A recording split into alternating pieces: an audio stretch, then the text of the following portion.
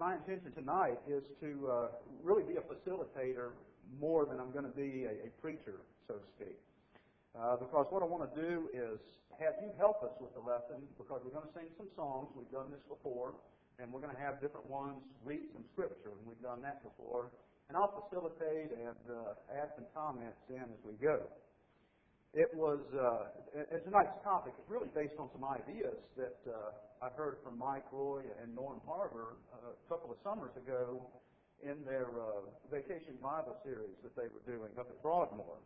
And when Phil called me on Friday night and asked me if I could speak tonight, and he said Mike was preaching this morning, I thought of that and thought, well, since we're beginning a new year, some of the ideas in this topic will be worth considering as we look forward to 2008. Well, what I want us to do is to consider some responses toward God's instruction for us to go and for different individuals to go. And as we look at several scriptures in the Bible, let's think about what their responses were. Start out in the book of Jonah, though. Chapter 1, verses 1 through 3. Now the word of the Lord came to Jonah, the son of Amittai, saying, Arise, go to Nineveh, that great city, and cry out against it, for their wickedness has come up before me. But Jonah arose to flee to Tarshish from the presence of the Lord. He went down to Joppa and found a ship going to Tarshish, so he paid the fare and went down into it to go with them to Tarshish from the presence of the Lord. But of course, we recall the rest of that story. Jonah fled by way of boat toward Tarshish, toward the area of Spain, in the western part of the Mediterranean. And because he fled, God sent a great storm that rocked the boat, and everybody was fearful for their lives because of that. And so through some convincing on Job's part, the sailors on the boat decided to cast Job overboard so that they would appease God. And then, of course, Jonah was swallowed by that great fish that God had prepared. And he stayed in the belly of the great fish for 3 days, after which he was spat out. And then he went and did what God had instructed. Let's sing another song, Steve. I'll be reading from 2 Kings chapter 5, beginning at verse 1 and continuing through verse 15. Now Naaman, commander of the army of the king of Syria, was a great and honorable man in the eyes of his master, because by him the Lord had given victory to Syria. He was also a mighty man of valor, but a leper. And the Syrians had gone out on raids and brought back a young captive girl from the land of Israel. She waited on Naaman's wife. Then she said to her mistress, If only my master were with the prophet who is in Samaria, for he would heal him of his leprosy. And Naaman went and told his master, saying, Thus and thus says a girl who is from the land of Israel. Then the king of Syria said, Go now, and I will send a letter to the king of Israel. So he departed and took with him 10 talents of silver, 6,000 shekels of gold, and 10 changes of clothing. Then he brought the letter to the king of Israel, which said, Now be advised, when this letter comes to you, that I have sent Naaman my servant to you, that you may heal him of his leprosy.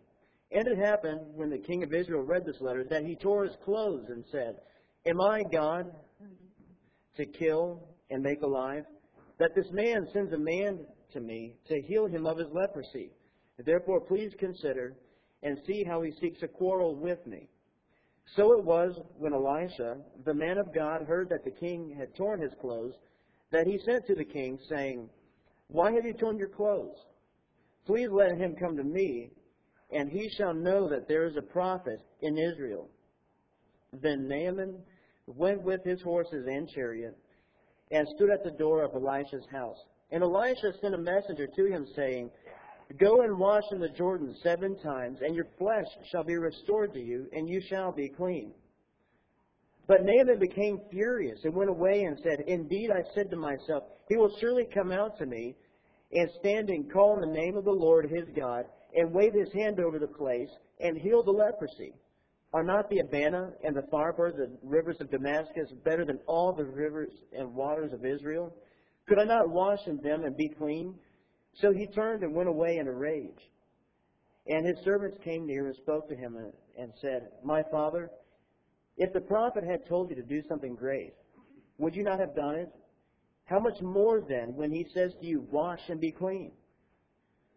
So he went down and dipped 7 times in the Jordan, according to the saying of the man of God. And his flesh was restored, like the flesh of a little child, and he was clean.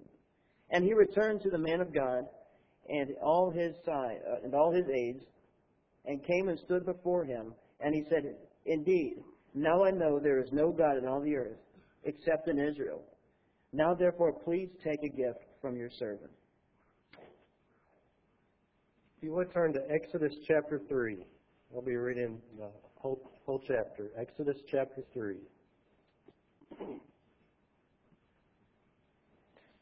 Now Moses was pasturing the flock of Jethro, his father-in-law, the priest of Midian, and he led the flock to the west side of the wilderness and came to Horeb, the mountain of God. And the angel of the Lord appeared to him in a blazing fire from the midst of a bush, and he looked, and behold, the bush was burning with fire, yet the bush was not consumed. So Moses said, I must turn aside now and see this marvelous sight, why the bush is not burned up. When the Lord saw that he turned aside to look, God called to him from the midst of the bush and said, Moses, Moses. And he said, Here I am. And he said, Do not come near here. Remove your sandals from your feet, for the place on which you are standing is holy ground. He said also, I am the God of your father, the God of Abraham, the God of Isaac, and the God of Jacob. Then Moses hid his face, for he was afraid to look at God. And the Lord said, I have surely seen the affliction of my people who are in Egypt, and I have given heed to their cry because of their taskmasters, for I am aware of their sufferings. So I have come down to deliver them from the power of the Egyptians, and to bring them up from that land to a good and spacious land, to a land flowing with milk and honey, to the place of the Canaanite, and the Hittite, and the Amorite, and the Perizzite, and the Hivite, and the Jebusite. And now behold, the cry of the sons of Israel has come to me. Furthermore, I have seen the oppression with which the Egyptians are oppressing them. Therefore come now, and I will send you to Pharaoh, so that you may bring my people, the sons of Israel, out of Egypt. But Moses said to God, Who am I that I should go to Pharaoh, and that I should bring the sons of Israel out of Egypt? And he said, Certainly I will be with you, and this shall be the sign to you that it is I who have sent you. When you have brought the people out of Egypt, you shall worship God at this mountain. Then Moses said to God, Behold, I am going to the sons of Israel, and I shall say to them, The God of your fathers has sent me to you. Now they may say to me, What is his name? What shall I say to them? And God said to Moses, I am who I am. And he said, Thus you shall say to the sons of Israel, I am has sent me to you. And God furthermore said to Moses, Thus you shall say to the sons of Israel, The Lord, the God of your fathers, the God of Abraham, the God of Isaac, and the God of Jacob has sent me to you. This is my name forever, and this is my memorial name to all generations. Go and gather the elders of Israel together and say to them, The Lord, the God of your fathers, the God of Abraham, Isaac, and Jacob, has appeared to me, saying, I am indeed concerned about you and what has been done to you in Egypt. So I said, I will bring you up out of the affliction of Egypt to the land of the Canaanite, and the Hittite, and the Amorite, and the Perizzite, and the Hivite, and the Jebusite, to a land flowing with milk and honey. And they will pay heed to what you say. And you with the elders of Israel will come to the king of Egypt, and you will say to him, The Lord, the God of the Hebrews, has met with us. So now please let us go a 3 days' journey into the wilderness, that we may sacrifice to the Lord our God. But I know that the king of Egypt will not permit you to go except under compulsion. So I will stretch out my hand and strike Egypt with all my miracles, which I shall do in the midst of it. And after that he will let you go. And I will grant this people favor in the sight of the Egyptians, and it shall be that when you go, you will not go empty-handed. But every woman shall ask of her neighbor and the woman who lives in her house articles of silver and articles of gold and clothing, and you will put them on your sons and daughters. Thus you will plunder the Egyptians. We'll continue that reading in chapter 4 of Exodus. Then Moses answered and said, But suppose they will not believe me or listen to my voice. Suppose they will say, The Lord has not appeared to you. So the Lord said to him, What is that in your hand? And he said, A rod. And he said, Cast that on the ground. So he cast it on the ground, and it became a serpent, and Moses fled from it. Then the Lord said to Moses, "Reach out your hand and take it by the tail." And he reached out his hand and caught it, and it became a rod in his hand, that they may believe that the Lord God of their fathers, the God of Abraham, the God of Isaac, and the God of Jacob, has appeared to you. Furthermore, the Lord said to him, "Now put your hand in your bosom." And he put his hand into his bosom, and when he took it out, behold, his hand was leprous like snow. And he said, "Put your hand in your bosom again." So he put his hand in his bosom again, and drew it out of his bosom, and behold, it was restored like his other flesh. Then it will be, if they do not believe you, nor heed the message of the first sign, that they may believe the message of the latter sign. And it shall be that if they do not believe even these two signs, or listen to your voice, that you shall take water from the river and pour it on the dry land, and the water which you take from the river will become blood on the dry land. And Moses said to the Lord, "O my Lord, I am not eloquent, neither before nor since you have spoken to your servant, but I am slow of speech and slow of tongue." So the Lord said to him, "Who has made man's mouth? Or who makes the mute, the deaf, the seeing, or the blind? Have not I the Lord? Now therefore go, and I will be with your mouth, and teach you what you shall say." But he said, "O my Lord, please send by the hand of whomever else you may send." So the anger of the Lord was kindled against Moses, and he said, "Is not Aaron the Levite your brother? I know that he can speak well. And look, he is also coming out to meet you. When he sees you, he will be glad in his heart. Now you shall speak to him and put the words in his mouth, and he will be with your mouth and with his mouth, and I will teach you what you shall do. So he shall be your spokesman to the people, and he himself shall be as a mouth for you, and you shall be to him as God. And you shall take this rod in your hand, with which you shall do the signs." I've been asked to read Genesis chapter 12, verses 1 through 4. My Bible has this section headed up, Promises to Abram.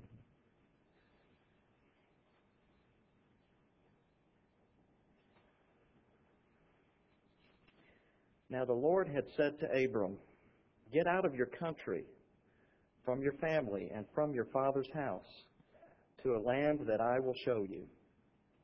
I will make you a great nation. I will bless you and make your name great, and you shall be a blessing. I will bless those who bless you, and I will curse him who curses you. And in you all the families of the earth shall be blessed."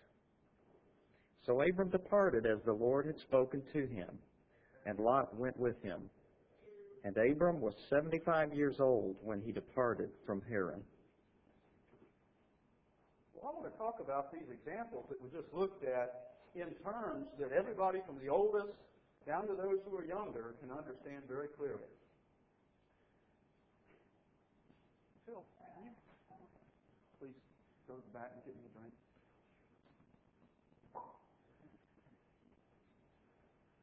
Phil? Water fountain's that way. Water? Can I have some water, please?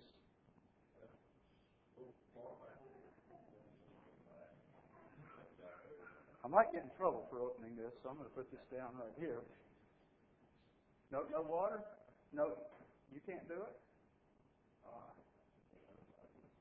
Thank you. All right, all those who are younger, you know what just happened, don't you? Remember that story of Jonah? God said, "You go preach to the Assyrians." And what did Jonah do? He ran the other way, didn't he? That's what Phil just did with the water for a minute there. And then we looked at Naaman. And Naaman, and thank you very much, Phil. I need that tonight anyway, so it was a good night for that.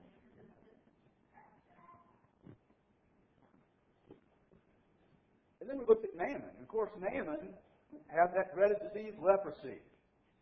And he went to the man of God, Elisha in this case, and asked him what he should do. And Elisha didn't even go out to him, you might recall, but he told him what he should do. He should go dip in the Jordan 7 times. And what did Naaman think? He wanted the substitute, just like Phil brought this substitute for a glass of water.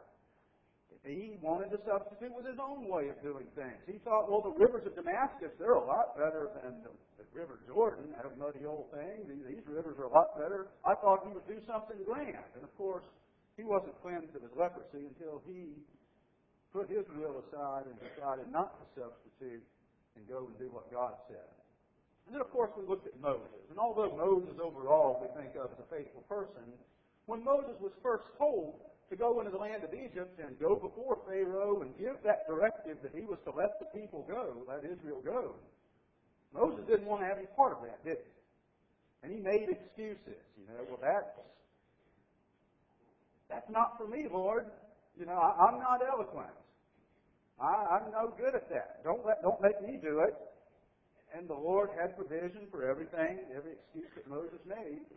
Finally, Moses just near the end of that reading that Kurt was reading in Exodus, the 4th chapter, finally just said, please, Lord, somebody else, because he didn't have any other good excuses. And the Lord had said his anger was kindled against Moses, and he said, no, you go.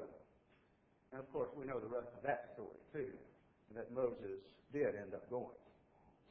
And then finally, we read a few verses Mark did about Abraham, Genesis the 12th chapter, 1 through 4, where Abraham was given instruction to go to this new land that God would show him and to dwell there. And we learned one of my favorite passages is Hebrews the 11th chapter and verse 8, because it says, by faith Abraham obeyed when he was called to go out to the place which he would afterward receive as an inheritance, and he went out not knowing where he was going. And so Abraham departed the land that he was familiar with and went to a land that he had never seen before. Well, I say all that to say this.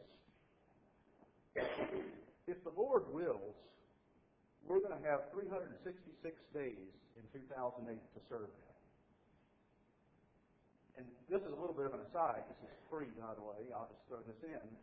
If you want to read your Bible, if you read 3 1/4 chapters per day, you will read the whole Bible through in a year. And if you read 10 chapters a week, that's a little over a chapter a day, you will read through the New Testament twice in a year. So those are some good goals. But specifically, what I want to talk about is that we've been given the directive to go as well, in a sense. Look over in Matthew, the 28th chapter, verses 19 and 20, where Jesus gives the Great Commission specifically to the apostles. But he says, go therefore and make disciples of all the nations, baptizing them in the name of the Father and of the Son and of the Holy Spirit, teaching them to observe all things that I have commanded you. And lo, I am with you always, even to the end of the age.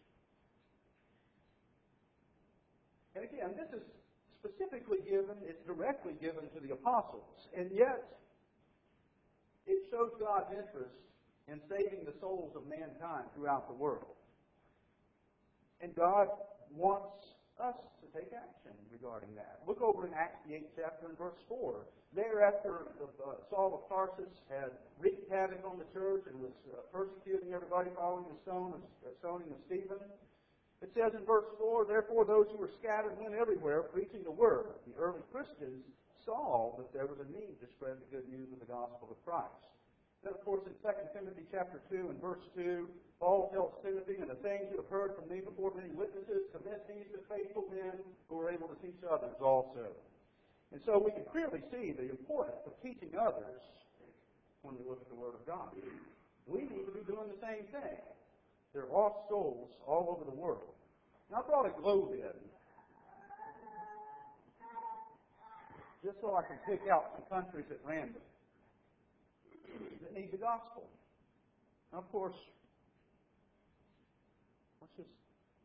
Spain. Are the people of Spain being taught the gospel? Who's going to teach them? Do you know of any churches in Spain? Ultimately, we know that God's the one that knows who His people are, and it's not always our responsibility to know that. But somebody needs to teach people in Spain, don't they? What about Turkey? Turkey is a location where there were churches in the New Testament times. Are there churches there today? Are there people of God there today? Does somebody need to go and teach the people of Turkey? What about Sudan? Here's a place we hear about on the news. They've got all kinds of atrocities going on with genocide and killing of people. Do the people of Sudan need to hear the gospel? What about Saudi Arabia? What about China? Zaire. I could keep on. Japan, Korea, South Korea, North Korea, Vietnam, Philippines. Who's going to teach all these people the gospel? Now, sometimes we're quick to say, not me. How do you know it's not you? How do I know it's not me? What about Franklin, Williamson County, Murray County, Davidson County? Who's going to teach those people the gospel? We've got a lot to do in 2008, don't we? A lot of considering to do. Well, when we consider then what our response might be to the directive that God's given us to go into all the world and teach the gospel, indirectly to us, but still we saw in the verse we looked at a couple of minutes ago that it's very important for us to spread the good news also. We can avoid that just the way that Jonah did and decide we're going to run from it and shirk our duties. Or we can decide, like Naaman did, that we can substitute some other function. Rather than helping someone learn the gospel, we'll just do something that appeals to us a little bit more, something that we like a little bit more. And that'll be a good substitute. Or maybe even trying to substitute the social gospel or the true gospel. And as long as we have a good time together, and then people will come in and they'll see what Jesus is all about. But we never try to teach them the Word. It's not going to work, is it? We can't substitute our ways for what God has to say will save men. Paul told the Romans in Romans 1 and verse 16 that he's not ashamed of the gospel of Christ, for it is the power of God unto salvation to everyone who believes, to the Jew first, and also to the Greek. God's Word is the power that's going to save, not our own substitutions. And then, of course, we can do exactly like Moses did at the first, and we can make excuses. Somebody else is better at that. They're a better teacher than I am. Is that true? Sure, it's true. There's always somebody who's better than I am. God wants me to go. God wants you to go and do your part. Are we busy? I'm busy. I've got lots of things going on. Yeah, we're busy. But God says go. And let's remember to keep our perspective when we think about how busy we are. How much importance does it have what you're busy with in 100 years? 100 years from now, will it matter how you did at work, how you did in school? Now, I'm not saying those things don't have a place, but will that really matter 100 years from now? Maybe for some of the younger ones out that might live over 100, maybe take it to 150 years. What's going to matter then? We're not going to be too concerned about that, but we will be concerned whether or not we follow the directives of God, whether we obey when God said to go. Well, before we talk about number 4, Steve has another song to sing that will help spur our minds on to doing good things. That's a sobering song, because as I think of it, I'll let you think about it for your own case. There's probably some people I need to talk to Jesus about, or talk to about Jesus. Because as I think about that song, maybe some people could point to me, and I need to do a better job. And in 2008, I'm going to do a better job. And you can decide for yourself how you're going to apply that. We can also obey as Abraham did. He was called to go out to that place which he would afterward receive as an inheritance, and he obeyed. Didn't question it. Didn't say, Lord, I've never been there before. That doesn't make any sense to me. He just did it. Not everybody has the same abilities, but everybody can do something in the furtherance of the gospel and in the saving of souls. And what I want to do is offer a quick suggestion. Decide that this week that you're going to invite somebody to services or invite somebody to a Bible study. This week. Is there anybody in the room who cannot do that? Now, what if the elders were to pass out a questionnaire next week asking, did you do that? Would that make any difference? Would that make it more important for us to do? Really, it shouldn't. That would be fine if they did that, but we shouldn't have to be prodded to do it that way. Let me close with this thought. 1 Corinthians, the 15th chapter, and verse 58, Paul tells the Corinthians, therefore, my beloved brethren, be steadfast and immovable, always abounding in the work of the Lord, knowing that your labor is not in vain in the Lord. Let's make 2008, if the Lord wills that we should live all through 2008, let's make that a year where we are steadfast and immovable, and we're always, always abounding in the work of the Lord. Get your songbooks out, if you would. If you haven't obeyed the gospel of Christ, we want to give you that moment to think about that tonight as we get ready to sing the 312, number 312. And there'd be no better way to start off the new year than by putting on Christ in baptism. I like that account of Naaman that we read a while ago in 2 Kings, the 5th chapter, because there's a lot of similarities between putting on Christ in baptism and what Naaman did to cleanse his leprosy. You see, after Naaman was cleansed of that horrible disease, what if somebody had come up to him and said, Naaman, how were you cured of that leprosy? I went and dipped in the Jordan 7 times. Would that be the only thing you had to say about that? I think you would probably talk about the God of Israel who gave him that opportunity to be cleansed. And that's where grace comes in. Naaman going and dipping in the Jordan 7 times didn't earn anything on his own. Nevertheless, he wasn't cleansed until he succumbed to the will of God. Baptism is the same thing. Sometimes the denominational world gets all up in a fuss when you start talking about baptism and saying, well, you say you're earning the right to go to heaven. You're saying you're earning your salvation. That's not so. What we're saying is, if God says it, I'm going to do it. And then I can receive what God has promised to us. Just like Naaman received that cleansing of the leprosy by doing exactly what God said. But ultimately, it was because of the grace of God that he was allowed to be cleansed. And ultimately, it's because of God's love toward us and the blood of Jesus Christ that we should be saved from our sins. If anybody wants to put on Christ in baptism tonight, confessing His name before men, repenting of your sins, changing your attitude toward your way of life that might be in sin, and by being buried in Christ in baptism, we want you to do that tonight. Please come forward as we stand and sing the song.